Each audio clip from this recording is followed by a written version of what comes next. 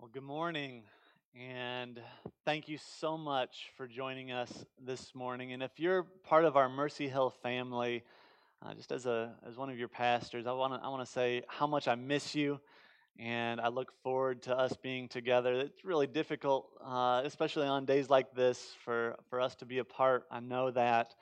But there's actually been a couple things over the past couple days that have been really encouraging to me.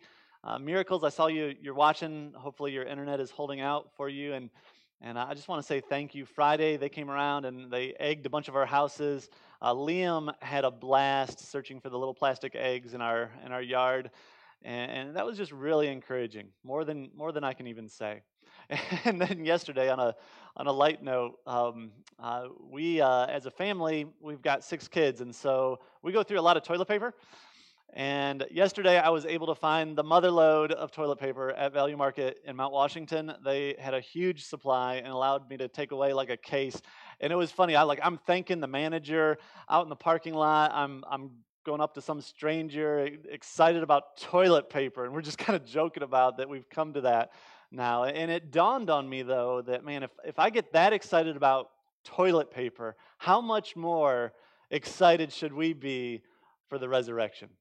Easter is by far the greatest day of the year because it's a day where we celebrate Jesus Christ conquering sin, conquering death, conquering Satan.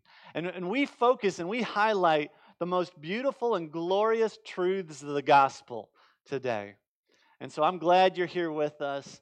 Today, I'm actually going to be emphasizing and focusing in on an ingredient in the gospel that we we don't talk nearly enough about.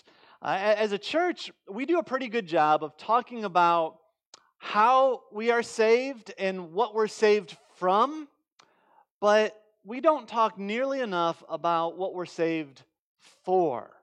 For example, if you've been part of our membership class, especially recently, hopefully you've memorized the 4 points of the gospel that we kind of beat into your heads, that God is the righteous creator, that we are sinful man, that Jesus is our Savior, and our response should be of repentance and faith. And those are 4 really good, concise points that help us to explain the gospel and how we're saved and what we're saved from, but they fall short of talking about what that means for the here and now. It's kind of like often when we talk about the gospel, it's kind of like having a jelly donut, but without the jelly. We're missing a key ingredient when we talk about the gospel often. And I mean, you can eat the donut and it's going to taste okay, but it's missing the best part, what makes it sweet. When we fail to talk about how the gospel impacts us and how the resurrection impacts us in the here and now, we're taking away some of the sweetest parts of what it means to be a Christian. And so today we're gonna focus in on that. In fact, Paul Tripp talks about this as the gospel gap. That often when we talk about salvation, we talk about what's happened to us or for us by Jesus in the past, and we talk about the hope that we have in the future. We talk about heaven, and when it comes to the resurrection, we do the same thing often. We talk about how the resurrection is something that happened in the past to Jesus, and we talk about in the future, someday we will experience a resurrection of our own, but we fail to talk about how the resurrection impacts our lives in the here and now. We live in this gap between the past and the future. Today's passage, and open up your Bibles if you would, to Colossians chapter 3. And in Colossians chapter 3, Paul makes this profound statement that we have already been raised with Christ, and now we are hidden with Christ in God. He's saying that the resurrection is a present reality, and that means that our lives are now hidden with Christ in God. And I believe that that is the missing ingredient in the gospel. I believe that we don't talk about that nearly enough. And it's called our union with Christ. That's what theologians call it. It's our union with Christ, that we have died with Him, that we've been raised with Him. In other words, the resurrection is not simply something that happened to Jesus in the past, and it's not simply something that we look forward to in the future. It is a present reality. And if we can wrap our heads around that, it has massive implications for the here and now. Maybe you're a Christian, you've been a Christian for a while, and you feel this disconnect. You feel this disconnect, like you know the truths in your head, but there seems to be this disconnect between your head and your heart. Or maybe the disconnect you feel is between what you say you believe and then how you actually act or how you feel. And so you wonder, is there more to this Christian life that I'm just not getting? Or if you're honest, you're struggling with doubts right now and you're struggling with fears right now. And if that's you, I pray that this message will help you to see with new eyes, that the gospel will be sweeter and more satisfying than it's ever been before. So let me pray, and then we'll dive in. Father, we need new eyes. We need spiritual eyes to see beyond what we can see with our physical eyes. We need to be able to see your glory and your beauty. And I pray that as we open up your word, that your Holy Spirit would infiltrate our hearts and would give us spiritual eyes to see and imagine what it means to be united to you in your resurrection. Father, thank you so much for your word. Use it to change us. In Jesus' name, amen. All right, so we're looking at Colossians chapter 3, and I want to give you a little bit of context before we read this passage. Colossians is a letter written by the Apostle Paul to a church that had bought into a lie. They bought into this lie, and they started measuring their Christian maturity based on worldly standards, based on worldly wisdoms. And so what they were doing is they were going back to these old Jewish traditions and asking themselves, okay, am I being a good Jew? And that's how they were measuring whether or not they were being a good Christian. And it's kind of like their standard was so far off. It's kind of like trying to measure length in gallons, right? Okay, and so I remember when I was a middle school teacher, almost every day a student would ask me, Mr. Young, how tall are you? To the point where I got tired of answering that question, so I started having fun with it. And I would answer the question by saying, I'm 5'16". And they would always look at me kind of weird. And some of them would get it, though, and they would do the math, and they were like, oh, you're 6'4". But at least I was using a measurement of length. I mean, imagine if I said instead, well, I'm about 10 gallons tall. I mean, what does that mean? It doesn't make any sense at all because gallons doesn't measure length, it measures volume. And so if we're measuring our Christian maturity by worldly standards, we're measuring them by the wrong standard. Our standard for good is vastly different than God's. And more than likely, you're probably not measuring your Christian maturity based on whether or not you're eating kosher or whether or not you're following the Jewish guidelines for the Sabbath day.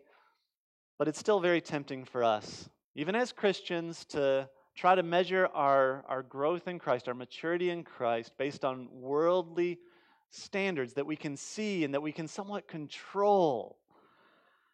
And what happens then is we naturally start looking at our relationship with God through the lens of our circumstances. And so if everything's going good and we feel like we're being successful in following our rules that we've set up, then we feel like God approves of us. We feel like God loves us. But if things start going wrong, if our circumstances are bad and we feel like a failure, we also feel like God is potentially judging us. And maybe He doesn't love us as much as we thought. And maybe right now, you're sitting there worried to death because you might get this virus. And you think that God will give you this virus because He is going to judge your sins.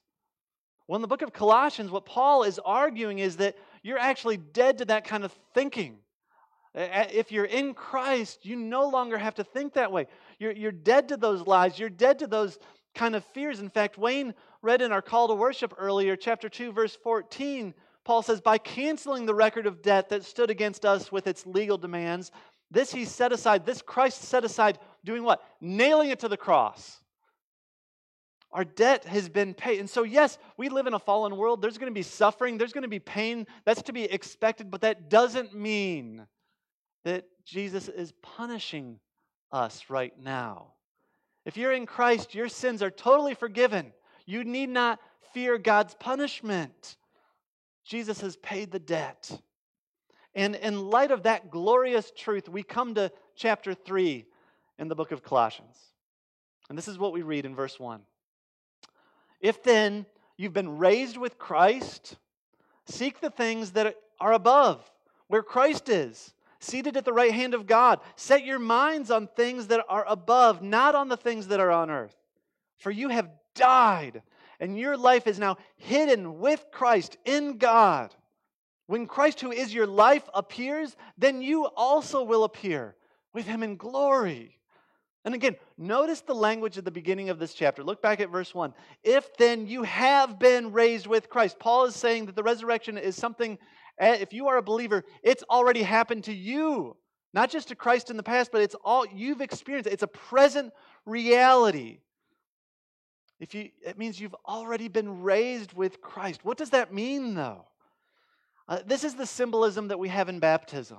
Like when we baptize someone, we put them all the way under the water to symbolize that their old life has died with Christ. And we don't leave them under the water, not just because they would drown, but because we want to symbolize that they've been raised to new life in Christ.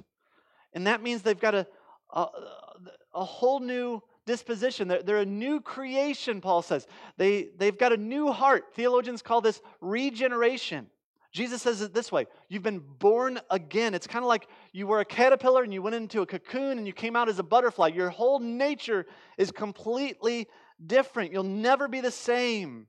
You start to think differently. You start to feel differently. You start to love differently. Your motives in life change. Your purpose in life change. Your hope begins to change.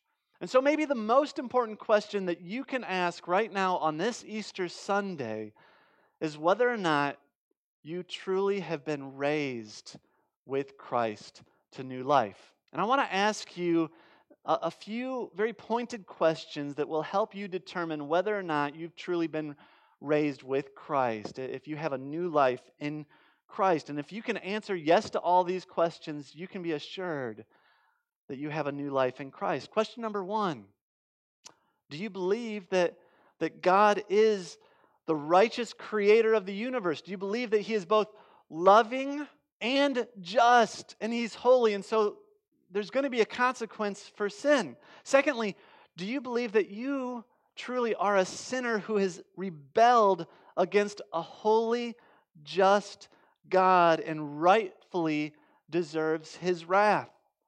Third, do you believe that Jesus is truly God's Son that came to earth, fully God, fully man, lived a perfect life, never sinned, and yet He died on the cross to pay the penalty that you deserve because of your sins, and He absorbed the wrath of God? And then finally, have you responded in repentance and asked for forgiveness and surrendered your life to Christ? In other words, have you trusted in Jesus? Have you totally depended on Jesus for your salvation and committed to following Him in obedience? If your answers to those questions are yes, then your life will never be the same. Now, that doesn't mean you're perfect right now. I mean, I wish that I could just snap my fingers and all of my sinful tendencies would just disappear. But being raised with Christ to new life doesn't mean that you automatically become sinless right away. There's a refining process. And in fact, that refining process often gets sped up during trials like that we're in the midst of right now. Theologians call this process sanctification, which is what Paul is getting at in this passage here. Look back at verse 1. We see our responsibility. And so he says, if then you have been raised with Christ, what are we supposed to do? Seek the things that are above where Christ is, seated at the right hand of God. Set your minds on the things that are above, not on the things that are on earth. And so there's two commands there. You're to seek the things that are above. Your translation might say to set your hearts on the things above. And so we're supposed to set our hearts and our minds on the things that are above. So how do we do that? How do we do that? We do that through faith. And we do that really through our imagination. Okay, our God-given imagination. Now, many people think, when I say the word imagination, you might be thinking like make-believe, or you might be thinking like pretend. Often when we think of imagination, we think of things that we're making up that are not really true. But imagination isn't just about make-believe. We use our imagination all the time. Every time you remember something in the past, you use your imagination to remember that. When you're renovating your house, or I remember when we were renovating this building, it took us a year and a half or 2 years to renovate it. What kept me going was that I could imagine what it was going to look like eventually. Maybe right now you're imagining what you're going to eat for lunch.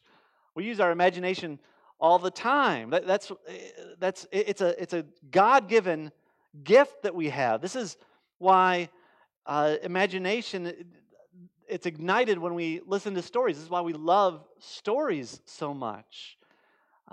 Kids have the best imagination. I mean, my 3-year-old son, he is imagining all day long. In fact, a couple days ago, he was playing with a worm outside for like 45 minutes. And he was imagining that this worm was swimming, and then he imagined that this worm was walking a tightrope and then swinging on trapeze and going down a slide. And sadly, the worm wasn't feeling too well by the end of it. But he loves to use his imagination. And I wonder, when Jesus said that you have to be like a child, you have to have the faith of a child to come into my kingdom, I wonder if, at least at some level, he was talking about imagination. That we need to have, there's a connection between our imagination and faith. And as we get older, I think our imagination kind of fades a little bit, but we need to reignite it.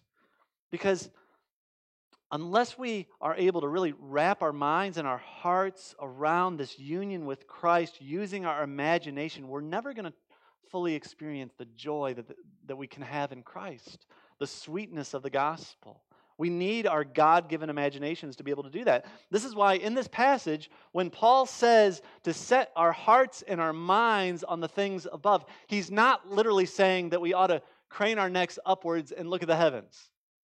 He's saying that we need to use our God-given imagination and our faith to see beyond what we can see with our natural eyes. And Paul, what is he specifically saying that we ought to imagine? Look back at the text. Paul is saying that we ought to set our minds and our hearts on things above, where Christ is sitting at the right hand of the Father. Why does he say that? Why does he say that? It's significant that Christ is sitting. That's a symbol that he's finished his job.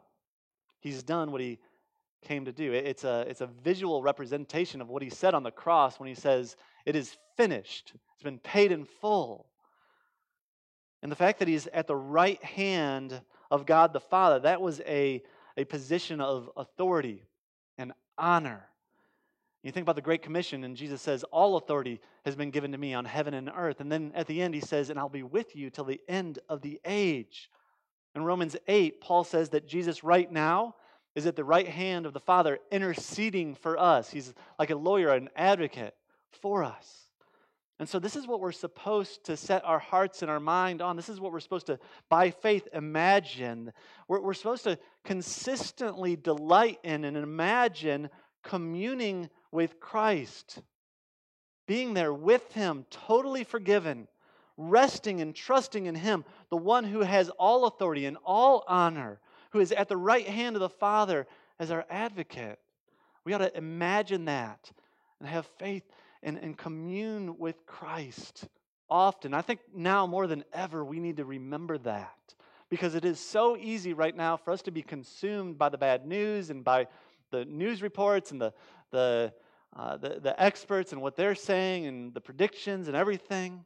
In fact, this past week, Kim and I actually locked down our phones. We use the parental restrictions so to limit ourselves from being able to have access to news and social media. And more than importantly than that, we've been pressing into communing with Christ and encouraging our kids to do the same. And we see why. In the next verses 3 and 4, we see the reason we should be doing this, the reason we should be setting our hearts and our minds on things above rather than on things on earth. Look at verse 3. Why? Because for you have died, and your life is hidden with Christ in God. This is our union. When Christ, who is your life, appears, then you also will appear with him in glory. And so we've got this amazing thing to look forward to. But what does he mean that we've died? What have we died to? Earlier in chapter 2, Paul says that we've died to the elemental things of this world. In other words, we've died to the worldly thinking, the worldly comparisons, the worldly standards. And so we've got spiritual eyes now. We can see beyond the physical world. But also in Romans chapter 6, Paul says that we've died to our sin. Verse 6, we know that our old self was crucified with him, with Christ, in order that the body of sin might be brought to nothing, so that we would no longer be enslaved to sin. And so not only have we died to worldly thinking, we've also died to the power of sin when we died with Christ. See, if you're in Christ, you've also been raised with him. That also means that your old self has died to sin. Sin no longer holds power over you. The same power that defeated sin and rose Jesus from the grave dwells inside of you. And so next time you're tempted, remember that you don't have to fall into that temptation. You've been raised with Christ. It's a glorious truth. Because now your life is hidden with Christ in God. That means your life is protected in God, in Christ. Your life is sealed by the Holy Spirit. Jesus said that if you are in God the Father's hands, he will never let you go. And then in verse 4, Paul goes even further than that. He says, when Christ, who is your life. And that's kind of a strange phrase, but if you think about it, we use that phrase in our own lives. It's not unusual for us to say something is our life. When I was in high school, it wasn't unusual for me to say that basketball is my life. I mean, if I wasn't playing it, I was talking about it, or I was thinking about it, I was dreaming about it, I was imagining it because I was remembering the last game, or I was imagining what I was going to do in the next game. And so I was always constantly thinking about and imagining basketball. And I would say basketball is my life. Well, what would you say right now is your life? What do you imagine? Like, what's your default daydream? I think Paul would say, if you're a believer, Christ should be your life. That our relationship with him should be that tight. And it's a relationship that's like no other relationship. Our relationship with Christ is so different. In fact, the word relationship really falls short, because I can have a relationship with my wife, but I can also have a relationship with my dog. This is why I think theologians use the word union to describe this relationship. Scripture uses several different metaphors to try to explain it. Jesus says that he's the vine and we are the branches, that we're so intertwined with him that we're dependent upon him for life. Paul describes it several different ways. He describes the relationship we have with Christ as he is the head and we are the body. Again, that we're reliant on him. We're led by him. He describes it as we are stones and Christ is the center stone, that we're all leaning on him. And maybe the closest earthly relationship, and Paul describes or compares our union as with Christ with the relationship we have in marriage. It's a covenant relationship where two become one. And so this is what it means to be united with Christ. This is what it means to have a union with Christ. It means that you are so united with Christ that what is his becomes ours, and what's ours becomes his. And so his death is counted as our death. When he was raised, we were raised with him. And so he takes all of our sin and he gives us all of his righteousness. And so that also means that we are in him and he is in us. In fact, Jesus told his disciples that it's to your advantage that I go away so that the Holy Spirit would come. Because the only thing better than having Jesus right beside you is to have his Spirit inside of you. And so God the Father, that means that God the Father loves you in the same way that he loves Jesus. If you're united with God, the only way that heaven can be taken away is if Jesus Christ is removed. And Jesus is not just your spokesman, that means. It means his very life is intertwined with yours in a mystical union. I mean, this means ultimate security. Nothing can separate you from the love of God that is in Christ Jesus. Why? Because you've been raised with Christ. Your life is now hidden with Christ in God. And so let me encourage you this Easter. Let me challenge you this Easter that if you have been raised with Christ, set your hearts and set your minds on the things above, specifically on Jesus Christ, sitting at the right hand of the Father. Use your God-given imagination to believe and to see with spiritual eyes that Jesus is intimately united with you. And if you really want to dig deeper into this doctrine of the union that you have with Christ, I would encourage you, just go on your Bible app or go on your computer and do a quick word search and put it in quotes, in Christ, or in Jesus, or in Him. And you'll find some verses that don't talk about our union with Christ, but many of them do. And if you spent this week meditating on those specific verses, I think the gospel is going to be more sweeter in your life. And so I would encourage you to do that. Maybe today you're watching and for the first time you're realizing that, you know what, I don't have a relationship with Christ. I've not been united with Him, and I recognize that I need to be united with Jesus. I would encourage you to take a next step. In the description, like Wayne talked about before, in the description on Facebook Live, and you might have to click a little button that says see more to be able to get to that description or to get to this link. But there's a next step link. If you have questions about salvation, if God is moving you to trust in Christ as your Savior and follow Him as Lord, if you want to get better connected to our church family, follow that link. And we'll make sure that we respond. If you have prayer requests, follow that link. Write down your prayer requests, and we are committed to praying for you during this time. And so, Charles Spurgeon, I'm going to end with this. Charles Spurgeon once said, "There is no joy in this world like union with Christ. And the more we can feel it, the happier we are." Let me pray. Father, thank you so much for your grace. Thank you so much for the joy that we have knowing that we have been raised with you.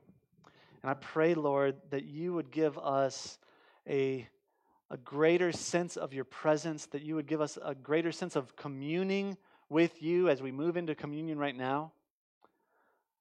And I pray that we would be reminded often that you are with us and that you are for us. Help us use our God-given imagination to trust in you deeper, that the gospel would be sweeter because of it. In Jesus' name, amen.